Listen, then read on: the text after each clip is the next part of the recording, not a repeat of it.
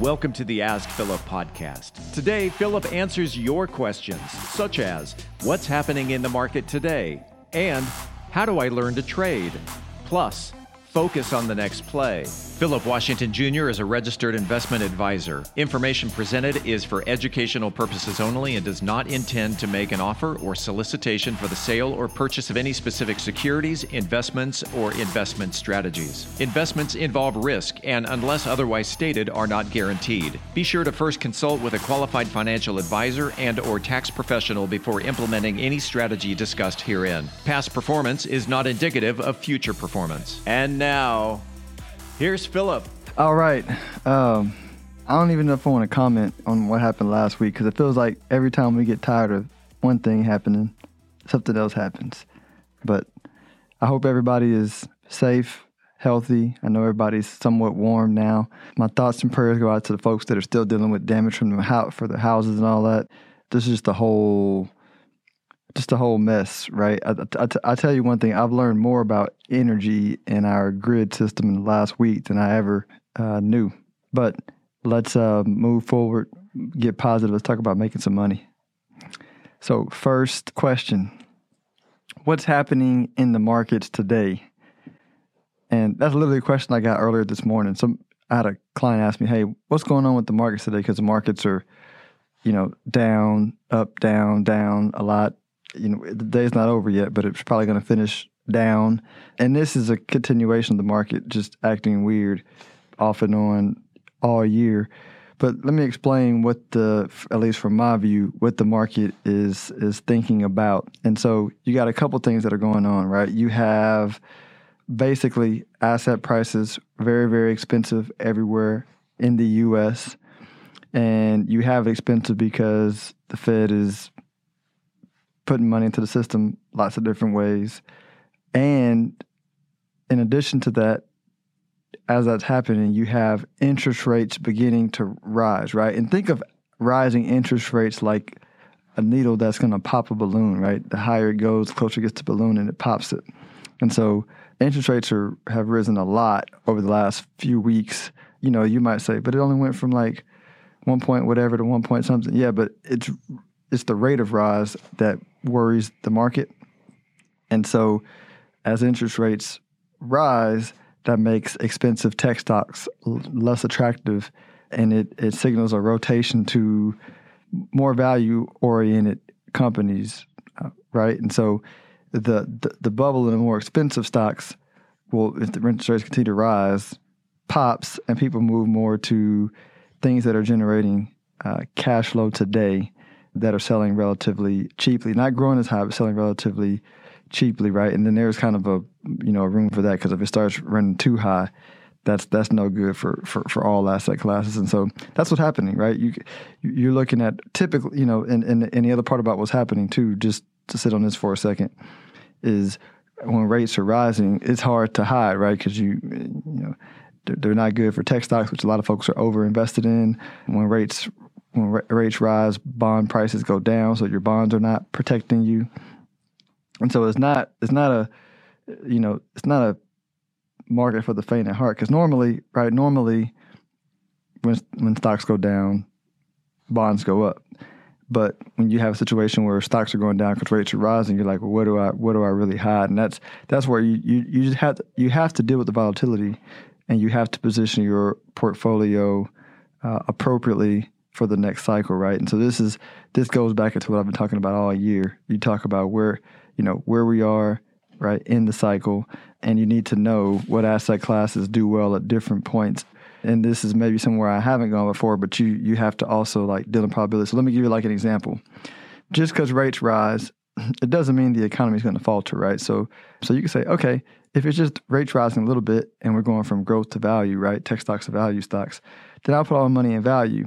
I don't know if you can do that, because if we go into an economic recession, value stocks are not going to do well either over that period of time, especially if we go into a full-blown deflationary period, similar to what Japan did, for 30 years. And so you can't, that'll be, really tough to just go all in on value stocks. But then, so then you got to game theory it out. You got to say, okay, but maybe I maybe I sell off some of my growth and maybe I own some value, but I want to own value that's quality, right? And then you may think about layering in to your value. I want to own, specifically in the value space, maybe some oil and gas companies, maybe some mining stocks for gold miners, silver miners, but you want to kind of narrow in what type of value, because because what's causing rates to rise, or what could be causing rates to rise, is the dollar going down in value. People not wanting to have a lot of money in dollars for a lot of different reasons, right? You got China and them basically recovered from COVID, doing well. They signed that great deal with all the Asian companies at the end of last year that our current past administration, dropped the ball on, because we were not involved in that deal at all. Japan was involved. Asian countries were involved. China has a good deal with Europe. And so we were the big player left out of the big deals. And so that's so it's like, hey, these places are cheap. They're recovered. They dealt with COVID better. They recovered. U.S. stock prices, U.S. asset prices are expensive. So you kind of got that dynamic where dollars becoming lower in value because of that. And then also because people are anticipating a lot of money printing for stimulus, because what they also know is that they can't allow the party to stop for too long, because the whole system is built on a deck of cards that basically needs high prices, and which is a cause for wealth inequality, which is a whole other episode. But the point is, you do that and you say, all right, cool.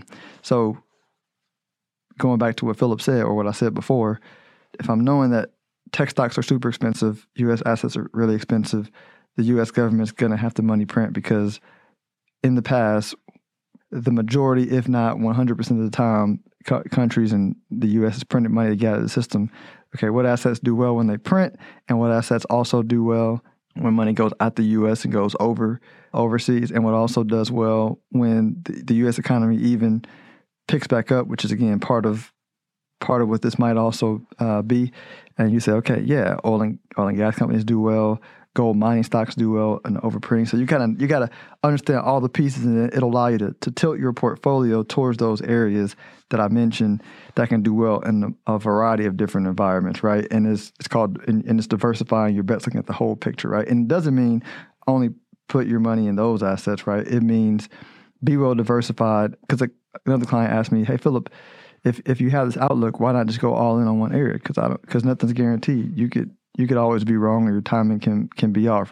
I'm highly confident this will play out sometime over the next 5 to 8 years, right? But I also don't want to have dead money, for a couple of years. And so you want to diversify. So if a normal portfolio, like let's say a neutral portfolio, has 5% in emerging markets, 40% in the U.S., and you think emerging markets is a better play, you may reduce the U.S. to some number less than 40% and increase emerging markets some number, more than 5%, depending on your confidence in your analysis.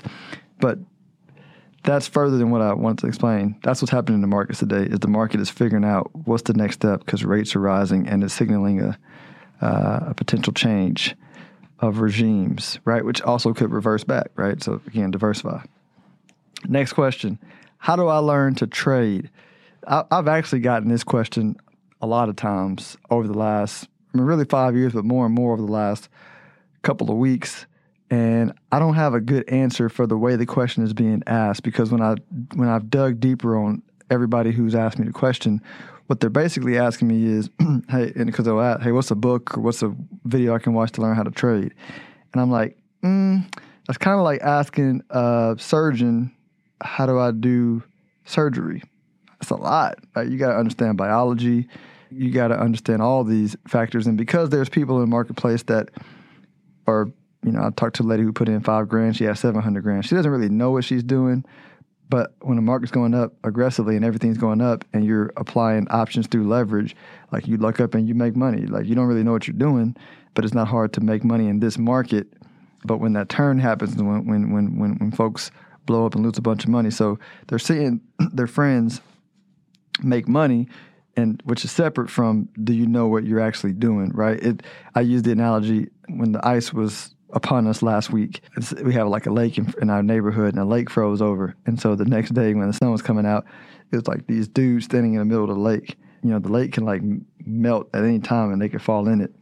But they were standing in the middle. Now, it's not that, this lake was shallow, so maybe they wouldn't drown, unless they hit their head on the ice, which is a possibility.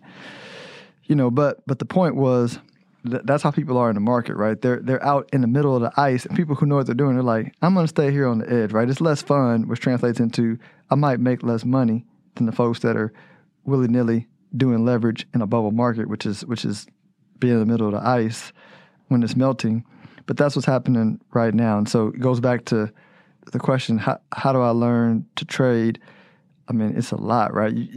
Some people think, you don't want to answer the question because you don't want people to do what you do, and you want to, like, no, it's not that. It's more like, I'd sold investments for 8 years after a 4-year finance degree and read hundreds of books and watched hundreds of videos and went to, hundreds of seminars before I even thought about managing money. And then I worked on a committee for 2 years next to an actual money manager where we managed, close to $90 million together before I even started managing money on my own for other people. So, right, and in between time, I was still reading tons of books, and I still on all aspects of finance. I'm always reading and listening to something. So it's kind of like I don't know one book. There's not one book or one course for you to take because you need to understand economics. You need to understand all the different investment approaches, value investing, growth investing, venture investing, right? You have to understand all the different asset classes and how they move together, right? Because until you turn over all the rocks and then learn what you like and then go real deep on what you like, which takes a while, there's no trading book that's going to tell you that. Now, what I've done to help appease the question and not give this long answer every single time is I've said, hey, go to Amazon, read everything that Trader Vic, which is Victor Sperandio, all his old books that are on Amazon.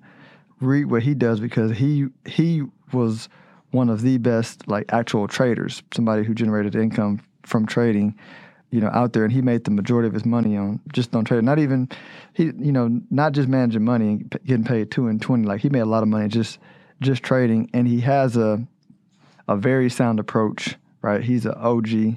And he mixes technical analysis with fundamental analysis very well. And so I figure, I feel like if you read what Vic wrote, not that you're going to adopt his style, but if you then read other stuff or take other courses or other books that are counter to what that base gives you, then you can know what's BS and what's not BS, right? It's kind of like one of the best things that I did accidentally as a kid was my dad had me in church all the time. And so I read the Bible and heard all the stories.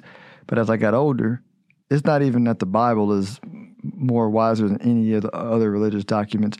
It's like if you want to know truth, go read something that's beyond the current experts, because the current experts has some bias of some sort, right? Their expertise is gonna be leaning towards some sort of bias. So go back to read dead people's wisdom as far back as you can go, and then you'll find like foundational truth, right? And so then, if with the knowledge from the Bible, I'm able to say, oh yeah, here's a principle that is time tested, that works, and this person basically is repackaging that principle. This is a good principle, right? Or somebody, for example, you can read any religious text or any old text, and you'll know that there's no such thing. Fast money is there's no sure way to make fast money, right? And fast money fades quickly. And so today, okay, cool. If I'm going to a seminar and somebody's saying, oh, you can put in 10 grand and guarantee you're going to make 5 grand in 12 months, that's bullshit, or whatever. I can say that. Steve said I could say the SHIT word because it's not one of the curse words, right? It's not one of the 7 curse words. Where was I going again? But yeah, so this book gives you a good foundation, but then you're going to have to go read the 300, 400, 500 books, put in the time, put in the hours, learn yourself, because there's nobody can sit with you for 2 hours and teach you how to trade, right? Or there's not one book that teaches you how to trade. So you got to do the work. Let's go with here's the last question, and we're out of here. And this is actually not really a question, right? This is more just like a principle of just life, business, and investing. And it's an analogy that talks about the best athletes. So if you think about Steph Curry or Kobe Bryant or Michael Jordan, keeping it in the basketball lane, what they do better than I think most is they're always focused on the next play. They don't dwell on the last play, right? When they shoot the ball and they miss it, they're not thinking about, oh, I really missed it, right? Or if they're super hot and they made 20 in a row, they're not thinking, oh, I made 20 in a row, I might miss the next one, right? They're locked in, they're focused on the present, the current play, and they forget what happened before because they did the preparation in advance, so they know their game. And this is true, like, and specifically in investing, because I know a couple of people who will make an investment decision and they'll miss out or make a bad decision, or just some negative will happen and they'll dwell on it. You do want to take time and like get the difference between basketball and life is if you make a bad investment, you can take some time and you can process the mistake you made and make that part of your rules. But it doesn't take long. Once you do it, let it go, because it's, part of life and business is continuous learning, right? You never got to be perfect. Nobody's perfect.